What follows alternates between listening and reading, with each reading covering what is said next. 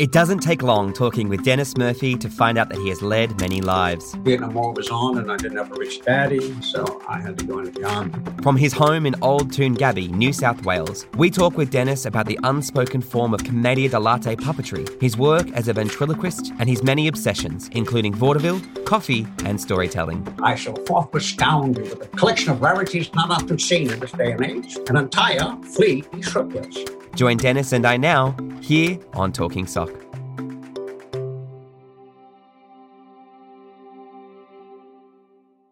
Welcome to Talking Sock, your one-stop shop for all things puppetry, arts and practitioners. My name is Pete Davidson, and today I'm joined by Dennis Murphy from Old Toongabbie, New South Wales. Dennis, welcome to the show, and thank you so much for being here. It's my pleasure. I'm flattered. Dennis, why puppets? With the puppetry, it started off just as toys. When I was growing up, the television was full of puppets and ventriloquists and all that sort of thing. So I always had an interest, and I enjoyed, just playing with them. We had a basement. I grew up in the States in Iowa. We had a basement under the house, and we'd do puppet shows on Saturday, 2 cents admission. We were terribly organized. We didn't know anything. The only things I knew about show business were the old vaudeville films on rerun on television. So I had no background at all.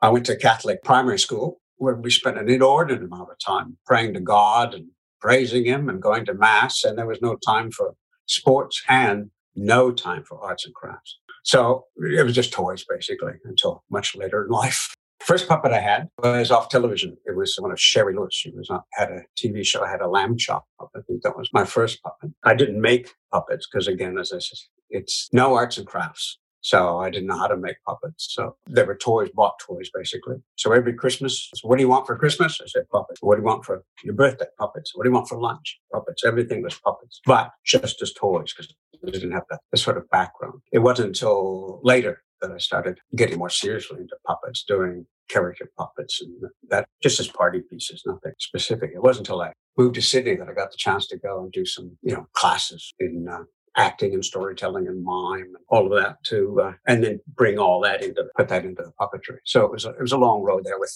Italy in between for a few years and adolescence and such an interest in female of the species. I had me distracted for a few years. And then I got the travel bug and started traveling all over the place. And then I got into Buddhism. So all over the place, basically. Yeah.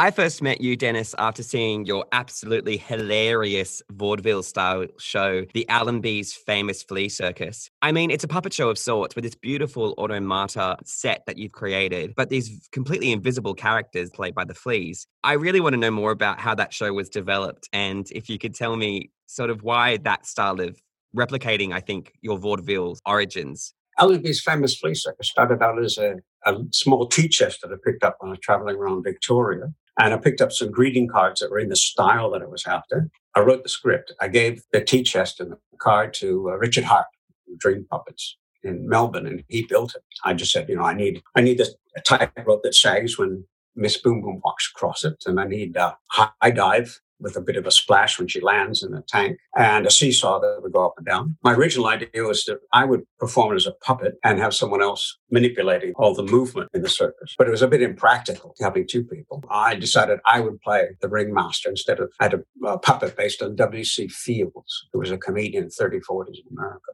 With the character, it was me playing it, not a puppet, just standing there being naked without a puppet in front of me. So I've used the Down East accent from Northeast America, Maine and New Hampshire, that sort of area, where P.T. Barnum came from, basically. And I used a lot of Dickensian language and set it all up to come across as this character based on Artemus Allenby, is based on Artemus Ward, who was a comic orator in the 19th century. It's a long story.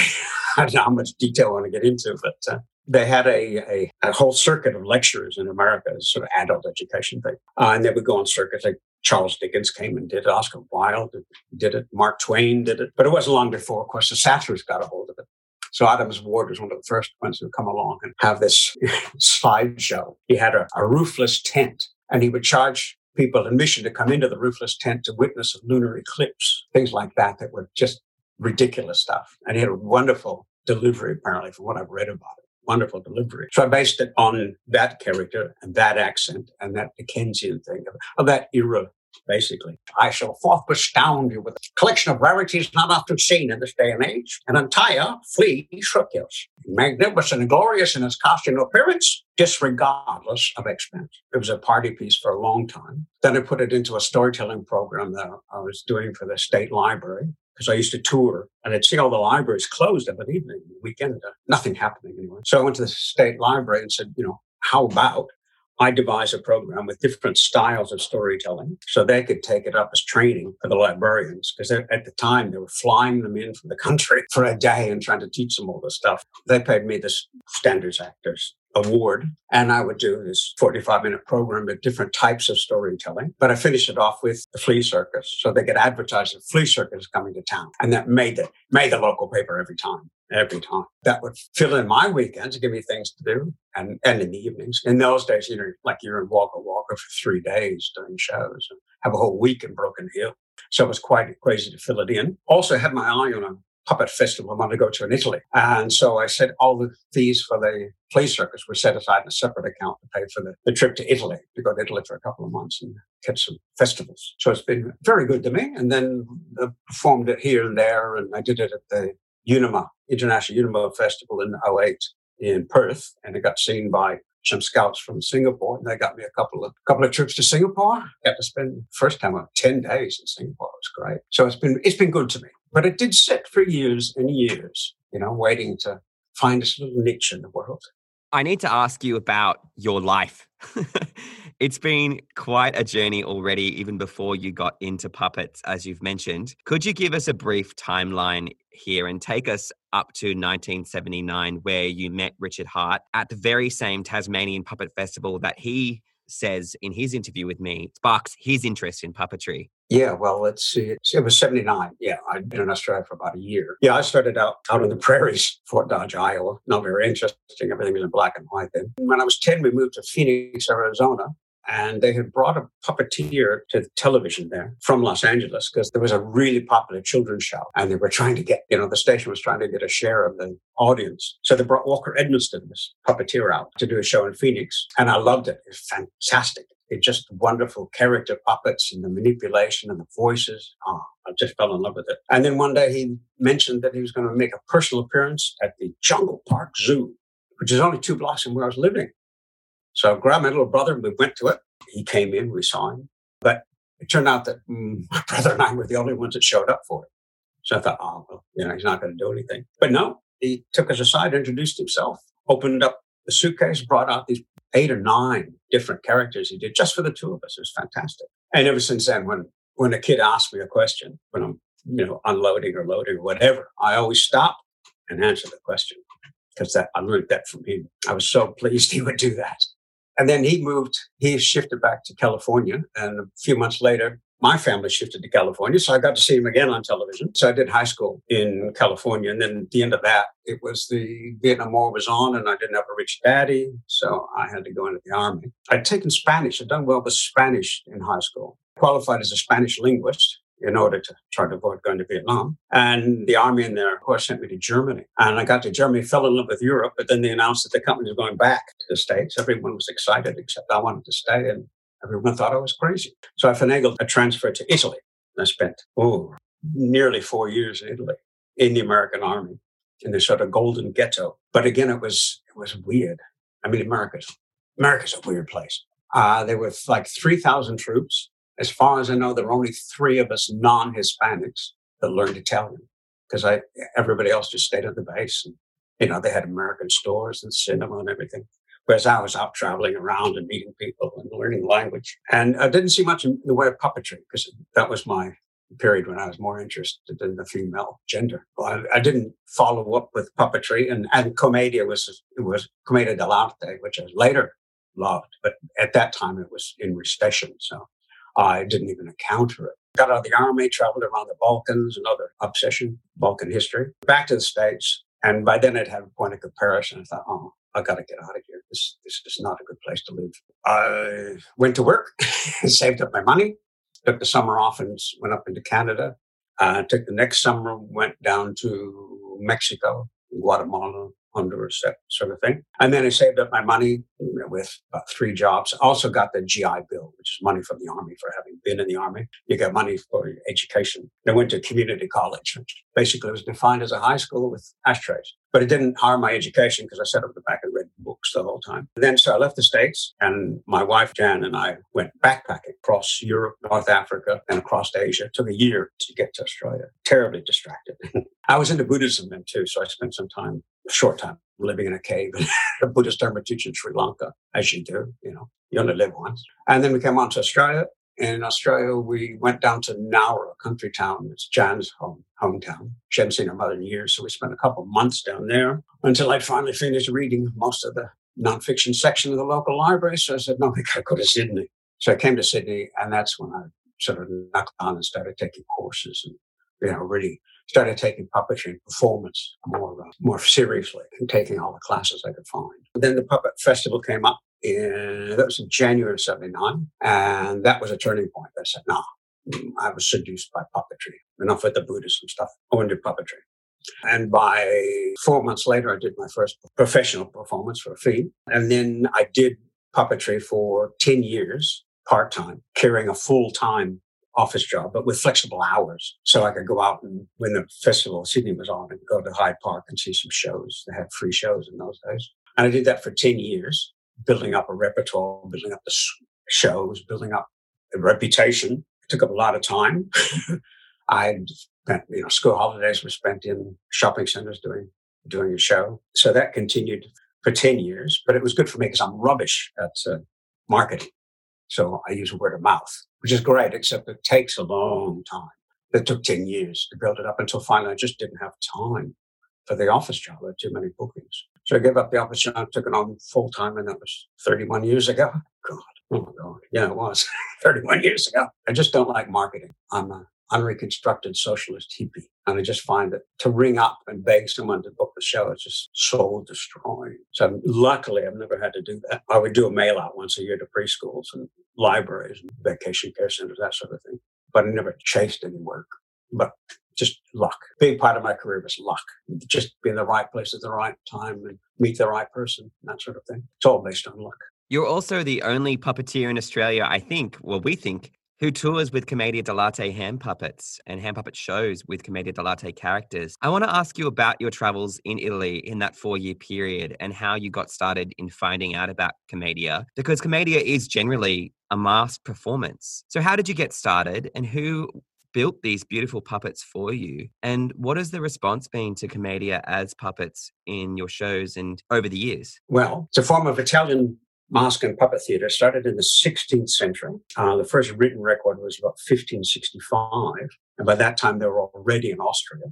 So it spread out from Italy into the rest of Europe. It was both mask and puppet.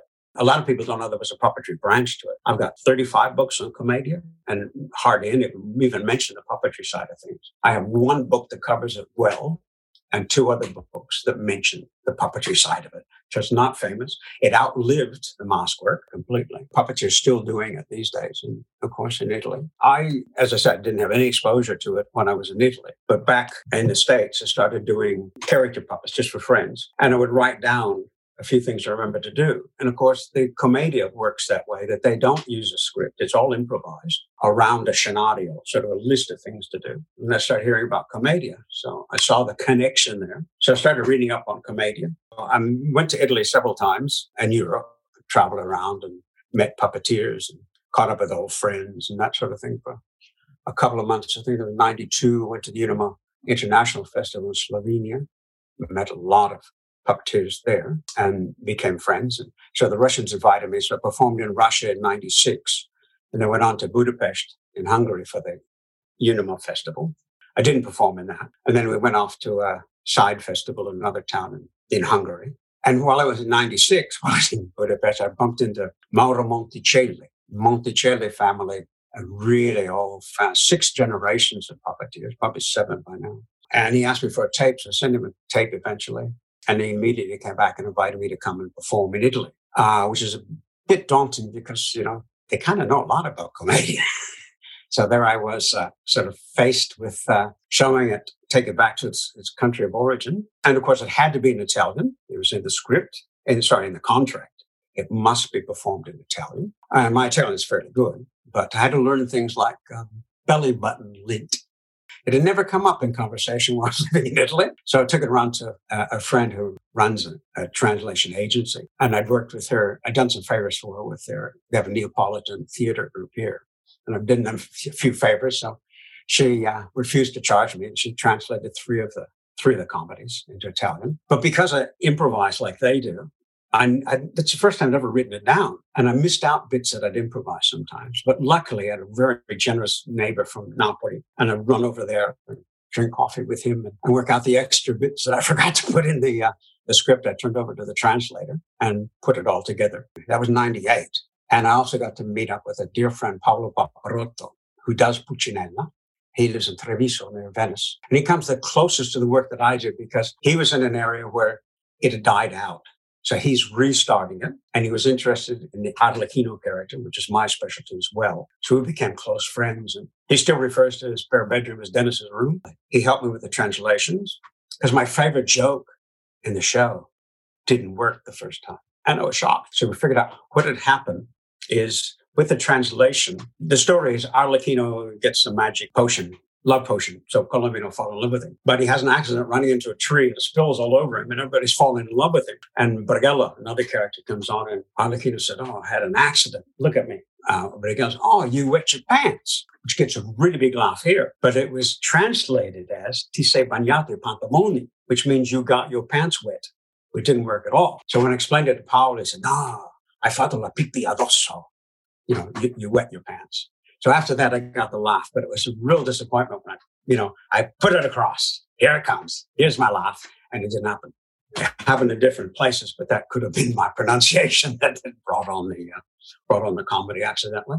But it was terrific, really wonderful. And I was performing at the Paolo Treviso, which is a city surrounded by these ancient walls. And they put the festival up on the walls of the city. It was fantastic. And then we went down the coast to Ancona, where they had it was the biggest children's festival in Europe, children's theater festival. And I did 3 different performances, 3 different comedies, all in Italian, and had a wonderful time and met all these people and got written up in the paper. At one point, I was more famous in Italy than I'm in Australia because I got written up in the national paper.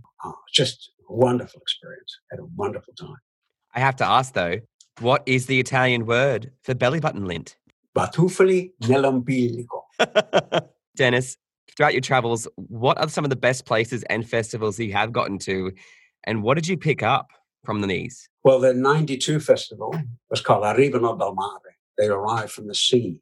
And it was all based on traditional glove puppets from all over Europe. So that was just fantastic to see. And the Russians were there as well because I'd already met them. Romanians and French. It was fantastic to see all of these different ones. We saw performances. They set up stages with puppets, on display. And that was another one where everybody ate together. The traditional puppeteers, they live on their wits. A lot of it is improvised, which is, of course, a commedia dell'arte specialty. So imagine having lunch with all these people, all these barbed comments flying back and forth, witticisms and all that. And of course, I'm only semi-fluent in Italian, so I was sort of the half-wit at the table. But I really enjoyed that, the comedy of it all. And met some really, really talented people, some amazing stuff. And yet it was great. They knew everything about their character, but asked them about a character 2 provinces away, and they knew nothing about it. I had no interest. They really specialized in their character. They had the dialect. A lot of them still perform in dialect.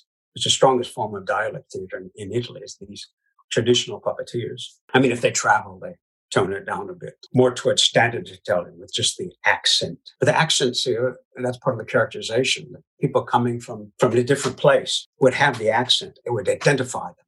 So Pantalone from Venice would come on. Well, to give you an example, in standard Italian, "Give me 100 lire, please." "Dammo 100 lire, per favore." Lovely, musical. Venetian says, "Dai 100 franchi, sai." Oh, Venetian, all the jokes about people from Venice, all the stereotypes, and everybody knew it straight away. And you got your extra laughs. And that's where I have a disadvantage here because The kids don't know these characters. I've got to establish them each time. Whereas Paolo in Treviso brings out Brighella, one of the secondary characters. And Brighella said, hey, kids, you know who I am? And they all said, yeah, yo, Brighella. Ah. I don't have that. So I have to establish who's who and have Pantalone loom over Arlecchino to show that everyone knows Pantalone is the boss, Arlecchino is the servant. So I have to establish that each time. Another big difference was that their puppets can be really big. The ones in Bergamo, the head is solid wood and can weigh up to 4 kilos, and you carry it on your index finger. Whoa. I tried it. Yeah, I tried it. I didn't last very long. It was really, really, really hard. But they're sort of icons performing. They're not people as such, so that it was enough. They didn't have to worry about manipulation. Whereas I've got to manipulate it really, really well to hold everybody's attention. So I don't have that icon show. Mine's quite different to what they do. Other differences, the audiences are different. They're much more patient. You see a puppeteer get up and talk for 15, 20 minutes to these kids to tell them about what's going to happen in the puppet show. If I did that, the kids would be climbing up the walls. But no, they sit through it quite patiently. And of course, they really enjoyed the show, laughing and that. I remember seeing a show in Bergamo, it's up in the north, and it had a really heavy accent.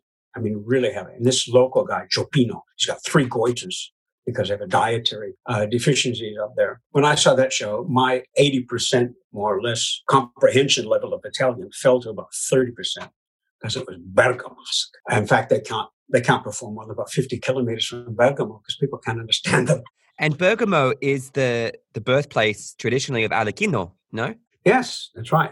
And Brighella, yeah. They emigrated from Bergamo, came under the sort of inland province of Venice, Venetian Empire, and they had a lot of immigrants come down from Bergamo and Brescia down to Venice to work as porters, and they became Venetian, and they made up the Zani, the comic servants. The next question I had for you regarding the Commedia puppets was, who made your Commedia puppets? There was a very talented artist in Newcastle, Ross Brown. He runs Dark Side Masks, and he studied Commedia in the United States.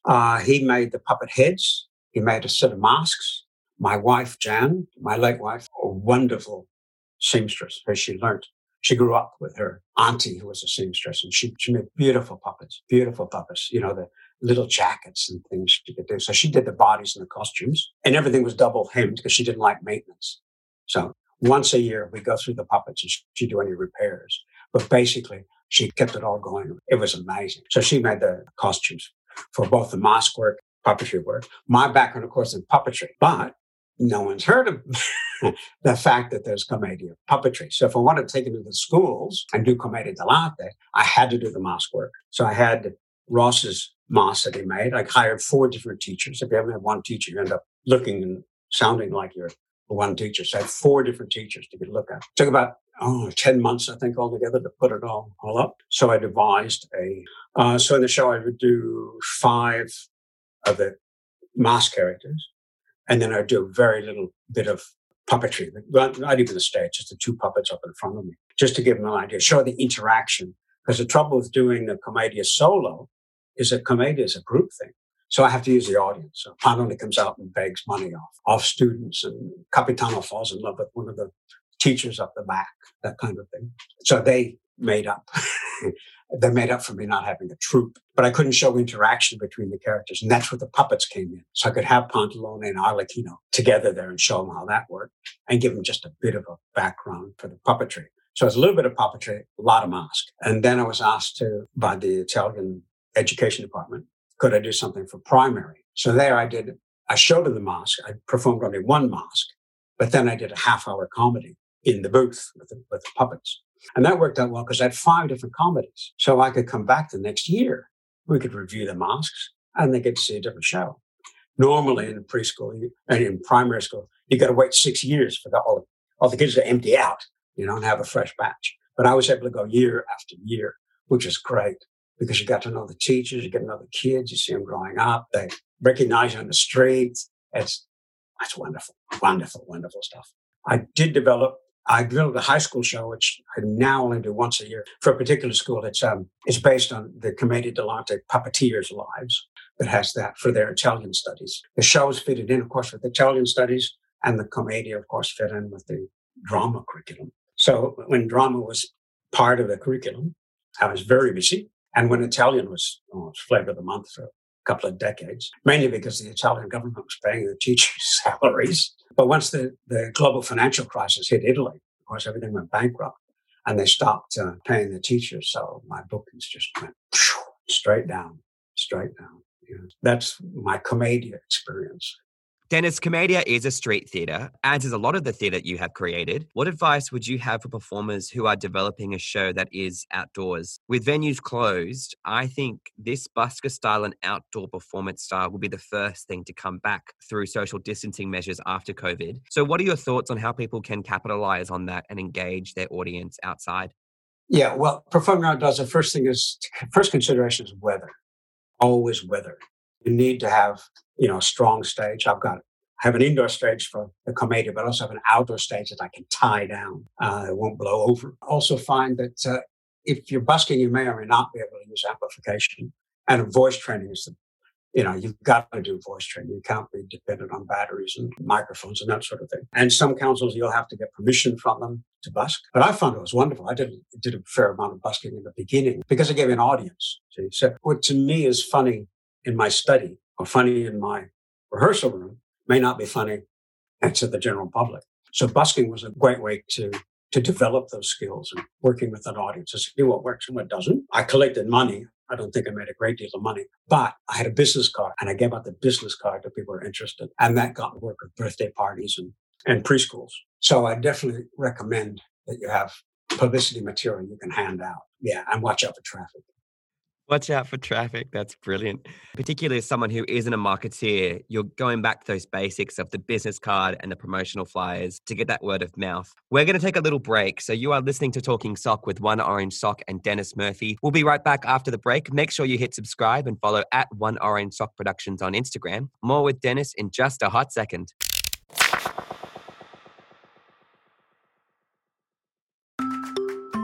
This is Philip Miller. I'm Richard Bradshaw. I'm Sue Wallace, and you are listening to Talking Sock.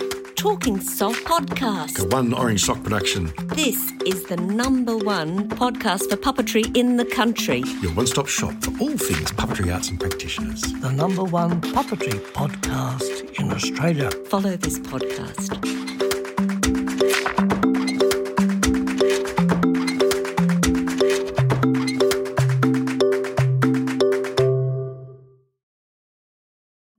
We believe that podcasts should be advert-free. So if you like what you're listening to, there's a new way to help support our podcast. No monthly subscriptions, just a simple tip to share your kindness and to help us get by. Follow the link in the podcast notes or at oneorangesock.com to buy us a coffee. Thanks for your support and thanks for listening to Talking Sock.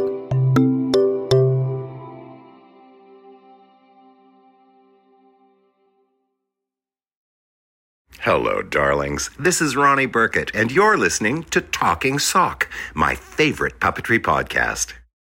Welcome back. You are listening to Talking Sock with Pete Davidson and Dennis Murphy. We've been talking about Commedia dell'arte puppetry, but now, Dennis, it's time to talk more about your amazing life and the cacophony of great stories along the way. Firstly, it's been said that you're a great lover of coffee, and with all the travel that you have done, to this day, you still collect and travel with a coffee pot in your suitcase. Is this true? Oh, yeah. Caffeine is my drug of choice. I've always liked coffee. I learned to drink coffee in Europe. And when I first started touring, you couldn't get decent coffee in a country town. It was all instant. They would pay $5,000 for this big cappuccino machine, and they would only use it to steam the milk. And a friend of mine was a salesman for it. And it would drive him crazy because he'd go back 6 months after selling the thing and discover that they were using instant coffee. He said, look, it's cheaper to use real coffee. So I just started carrying my own machine. The coffee pot collection, most of it's just pots that I've ruined by putting them on the stovetop and getting distracted and walking away and having them boil up. But yeah, I did a lot of, I'm into Balkan history a lot and the Ottoman Empire, the Turks. So like the Turkish coffee. So I've got quite a few beautiful little pots. I didn't mean to start, but the collection was just an accident. But carrying my own coffee, I make my coffee in the morning. What's the coffee method of choice? I've got a Gaggia espresso, Italian coffee. I carry it in a sewing machine case, nice and solid. And I can carry it in that and brew it up in the hotel room. Or when I was paying off the mortgage, I would have it in the pub room. For a long time, I was trying to pay off the mortgage. So I toured Queensland and stay in the pub rooms for $15 a night or $100 for a week, trying to pay it off. But I had my coffee machine and I had you had to have a clock radio, of course, an alarm and a reading lamp and lots of books. So that's how I paid off the mortgage. That's the other collection that you have there, your other collections in books. What else do you collect apart from coffee and books? I'm sure there's more than one collection now that you've got these other two. The books are kind of overwhelming a bit, probably 2,500 of them, I suppose, by now, because I get different obsessions. So I, went through my Balkan history obsession, of course, Italian culture, because I'm doing the commedia over the years. And then Nasruddin Hoxha stories. He's an Islamic hero that you find him from Turkey, even run across him in Western China. And I was interested in that. Always thinking there'd be a story in it. I never got anything out of the Balkans as far as the story goes. Nasruddin Hoxha stories are too short. I did research into it, but I couldn't put it together. Like I've got quite a good section on vaudeville and another on British music hall. And so I get these different obsessions and fill it up with books. I've got a lot of books, of course, on comedy writing. That's how I'm making my living. And I review them. I've got a spacer that moves across as I review each book so that I've done the whole shelf. Because I'm a great highlighter. I highlight things, interesting things in the book. I write my own index at the back. Because you come across some idea. Oh, yeah, that'd be good. Then I go through my scripts and see if I can put that new concept into one of the scripts and make it better. I'm constantly reviewing the books. Wow. It's tax deductible, so why not? I want to ask you about your approach to puppetry and humor and your script writing. When you are developing a show, it's clear that you're doing so much research and that you've got that obsessive mind that just wants to know about different cultures. But what do you take inspiration from in terms of other writers and other performers? At the moment, I'm looking at some British stuff. Morecambe and Weiss were a British double act, and they're quite good in television in the 60s and 70s. And they're very close to the commedia in that absurd things that go back and forth, very fast, cross-talk. That's great stuff. And I just discovered last week Harry Worth, who's an English comic, who does he doesn't do it, but his writer has some very interesting stuff he does with language. So I'm picking up a few things. And I'm constantly looking at, how the mind works, how we get these ideas and where they come from. And it's not an angel whispering in my ear or anything. There's nothing metaphysical about it. It's all brain chemistry stuff. The nerve cells in the back of your brain are bringing forward something that then gets manifested out into the universe, as a show, that started off as just a chemical reaction in the base of your brain, or how you, with enough performance, you stop using the front of your brain, the prefrontal cortex. If you've done it enough, if it shifts to the back of the brain, it becomes second nature. So if you know your character really well, and you know your script backwards and forwards, when you actually go out in front of the audience, you don't have to think about all those things. You can be in the now and really, attain flow or be in the zone, whatever you want to call it. And the puppet comes alive. And that's when I get the best stuff, is the ad-libs that happen. So with the 5 half-hour comedies I do with Arlequino, the family ones, I started out as a 25-minute show. But after 6 months, it was 30 minutes because all these things would come up, bang, extra stuff. Had to keep track of it because sometimes you'll say something and then forget you said it. Or someone will say, you didn't use such and such a line. Oh, yeah, that's right. I should have written that down. So a lot of it's done that way. My favorite way of working is to just sit and imagine me and the puppet there on stage and just going through it. So I don't have to think about the script as such or manipulation, lip control, none of that. It's just seeing it. And the words come. And that's the best way to work, I found. It's certainly easy. It doesn't always work. I cannot emphasize enough how hard this stuff is.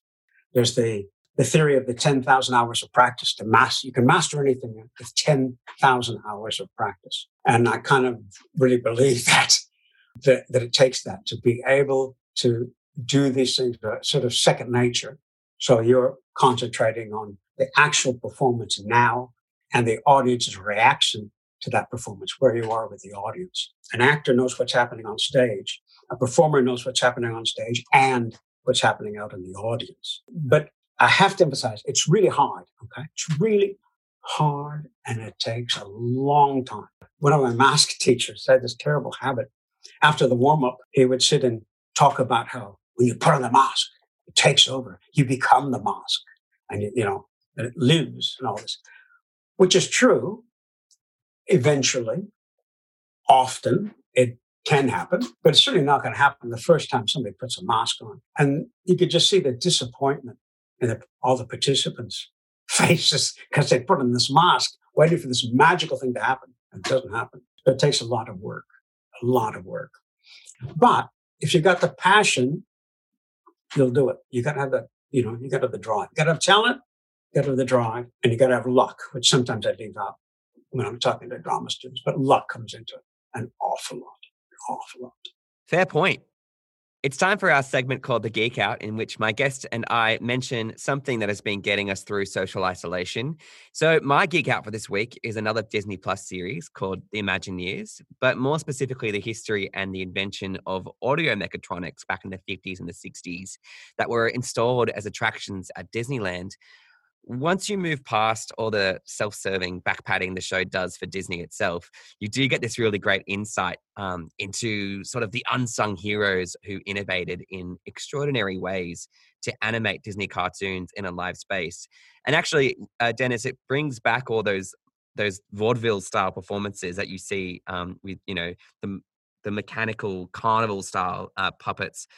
It's definitely worth a watch. I've really been enjoying it. But I want to ask you, Dennis, what's your geek out for the week? And I'm going to curate yours a little bit because I know you have that incredible book collection on top of your coffee pot collection. I have to ask about this. How many puppetry books do you think you've got in there? And what would be the book that you would geek out over time and time again? But that won't stop you from also providing a geek out of your own here today. Oh, I've got a collection of puppetry books. They're not really probably that many, maybe 20 or 30. Mainly looking at the history of puppetry, rather than making, because as I said, I'm not a maker. I'm no good with my hands. That's why I became a puppeteer. What I've been doing, I really miss performing. I really miss performing.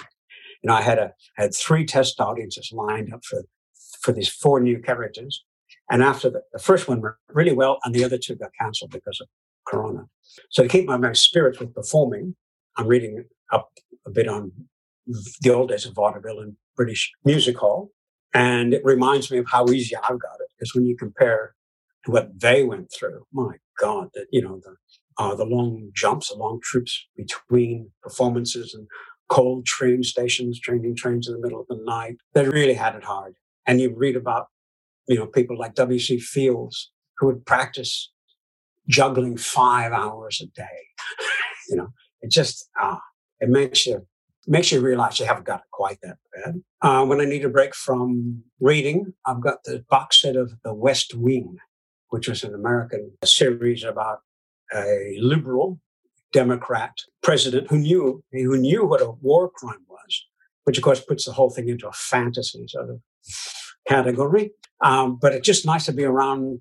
It's really well scripted. There's lots of fast talk, lots of wit, and that gives me sort of break from it. At the same time, feeling I'm with other people and interacting more or less and rehearsing. I'm still rehearsing. I'm punching up scripts, not rewriting from the very beginning. When you've got a script and you perform it for a while, you unconsciously will change it, alter it a bit, the character, but to get a better laugh. So I've been spending some time punching up the scripts, bringing them up to date with the way I perform it. So that's taking up a fair amount of time. And then, of course, rehearse it because I got to learn how to do it. Rehearsing involves my rehearsal room. Up one end, I've got the camera and the monitor, and then I've got my staging down the other end, fairly simple staging, and books all around, of course, very expensive insulation. So I record the skit, 3 to 5 minutes. Then I'll watch it a couple of times on video, the rushes. Then I will cover me up on the screen and watch it with just the puppet to see if there's dead time, the puppet's not looking alive. Do that a couple of times. Then I'll cover the puppet up and look at me and see if I'm sympathizing with the puppets too much. If the puppet's laughing and I smile, or the puppet leans back and I lean back, watch it for that sort of thing. Then I'll watch it a few more times. It's just the 2 of us. And it just takes hours. You're talking about a 5-minute skit and you're looking at it, 25 times. It adds up. So that's what I've been doing. Rereading a lot of stuff, punching up, and trying to improve and use the time creatively. Free time like this is really such a privilege. But there's still not enough hours in the day. I want to know more about vaudeville. And if I was someone who's listening to this episode, I think I would too. So where would people go to find really great information on vaudeville and that style of performance through research or through other, which performers should we be looking out for if we were to go and do a YouTube search? Yeah, I find the best thing is to find a good biography, show business biography. Mm-hmm. A lot of them, it's terrible. It's all about how many children they had and the son's drug problems and all that. You need to find a book that really talks about the process, how this person developed. There's one really good one about Tommy Cooper, who was a famous comedy magician in England. And in that book, the author would mention he was influenced by so-and-so, and he picked up this one. And so as soon as I mention someone like that, highlight it, go straight to YouTube, see if I can find some background about it. Now with YouTube, it's so much easier than it used to be that you can call up these things. When I was studying in Indonesia, I would have killed to have a video camera, to get the movements, but I didn't have one. Now, of course, I can just sit in my study and call it up on YouTube and see it. Very frustrating. So it's a lot easier now, but that's certainly where I'd start with the YouTube and start with the books on it. There's heaps of books, and then find something on YouTube to get an actual physical, see what they actually did. I ask about vaudeville because I'm so excited to ask more about your ventriloquism. It fits so perfectly with the style of puppetry that you perform. Where did you learn it? How long did it take? You mentioned that it's really hard, and I can see that your process of rehearsing with these guys takes some time. So what are the tips and tricks you can share with us when approaching ventriloquism? We never actually had a vent performer on the show up until now, so you're my first. Yeah, it's different. It's different to puppetry in that you've got the split. You have to differentiate between yourself and the puppet, which you do in voice and manipulation, the different exercises you can do to separate it out. You've got to be really different. You need lip control, but it's not all that important, really. For a long time, I had Lady Hortense, a character who would open official things and lose track of where she was and go through a person, trying to find the notes. But I did a deadpan, and my energy went into her. And the number of people after a performance would tell me they never saw my lips move. But of course, they didn't look at my lips, they looked at the puppet. So as long as you've got really good manipulation and an interesting puppet to create that illusion that there are two separate people here, they're not, they're not connected. The structure for the script writing, you get a lot of, set up, punch. You have to break that up. A lot of the ventriloquists are just bang, bang, bang, bang. It's quite boring. You need to find something.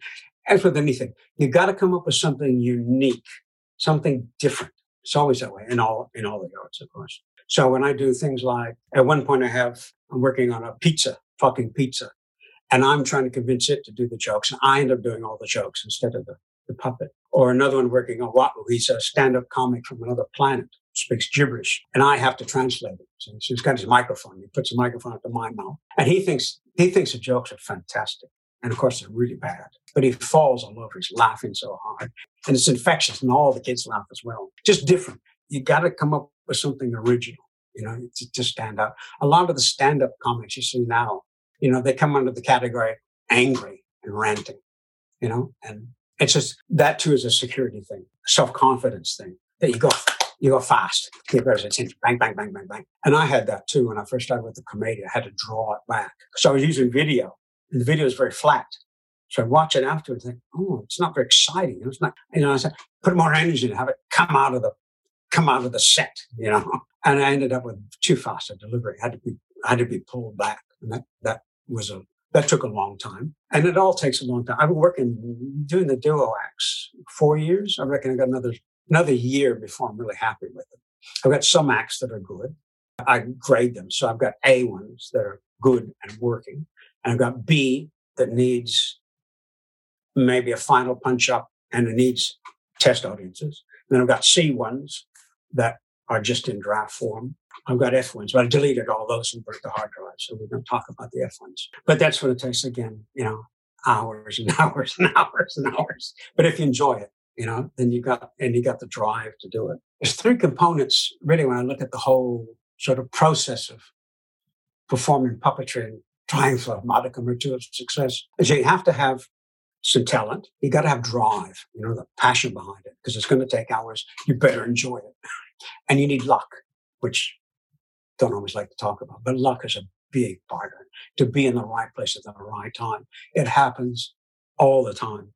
I've been really lucky. I mentioned Morecambe and Weiss.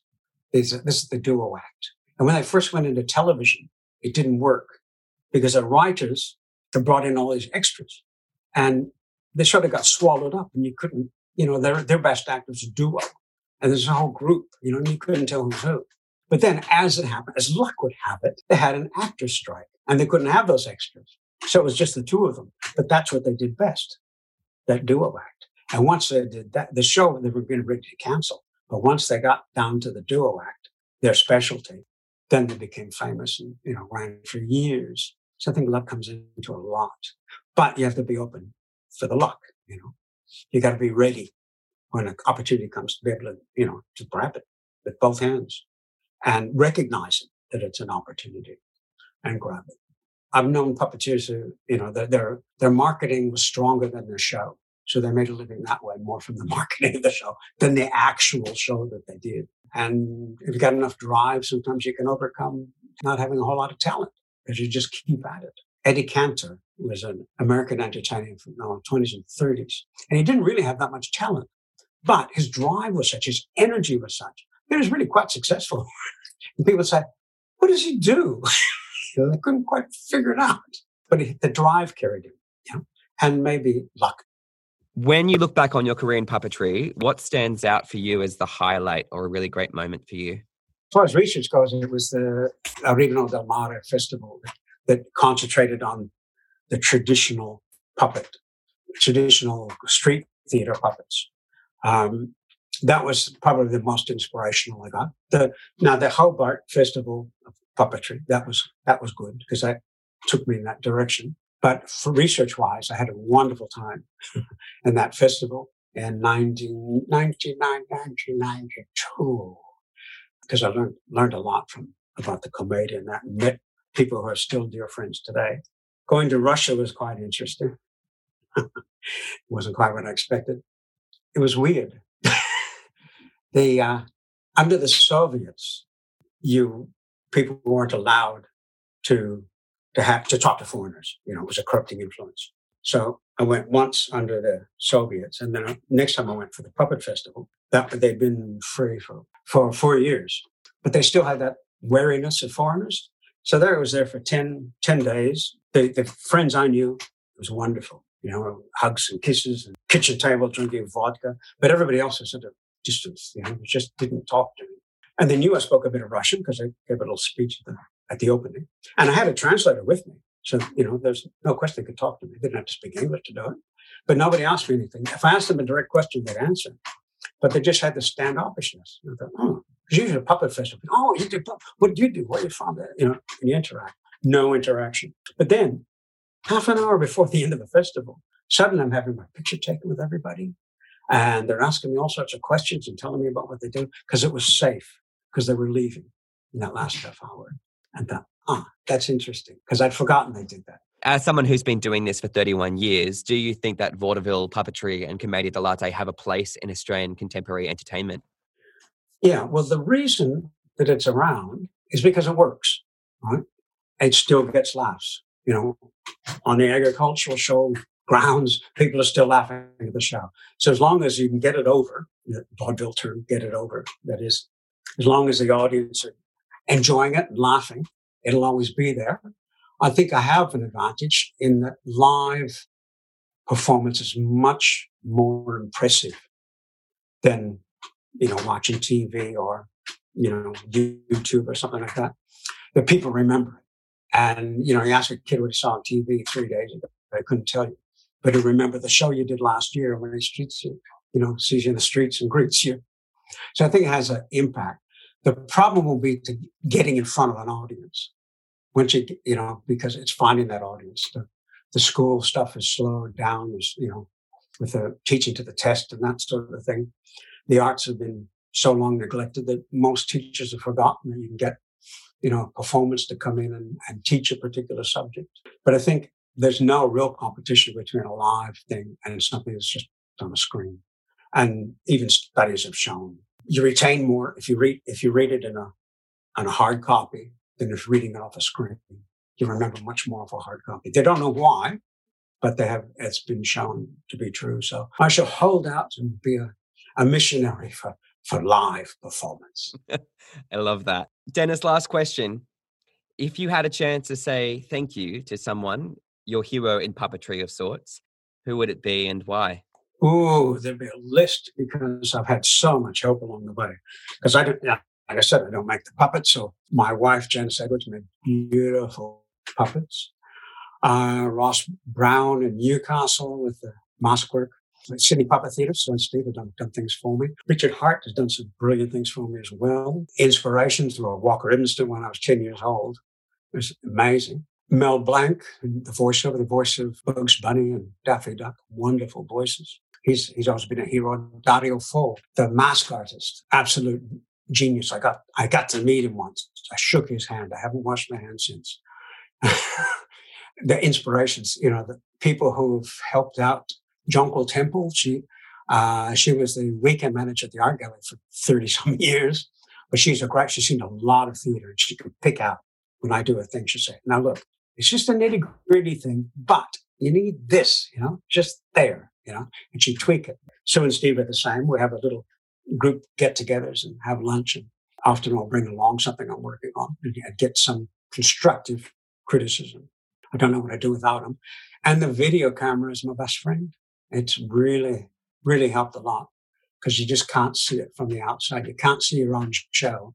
There was some actor, I've forgotten his name, but at the end of his career, they asked him what his deepest regret was. And he said that he couldn't go out and sit in the audience and watch himself perform.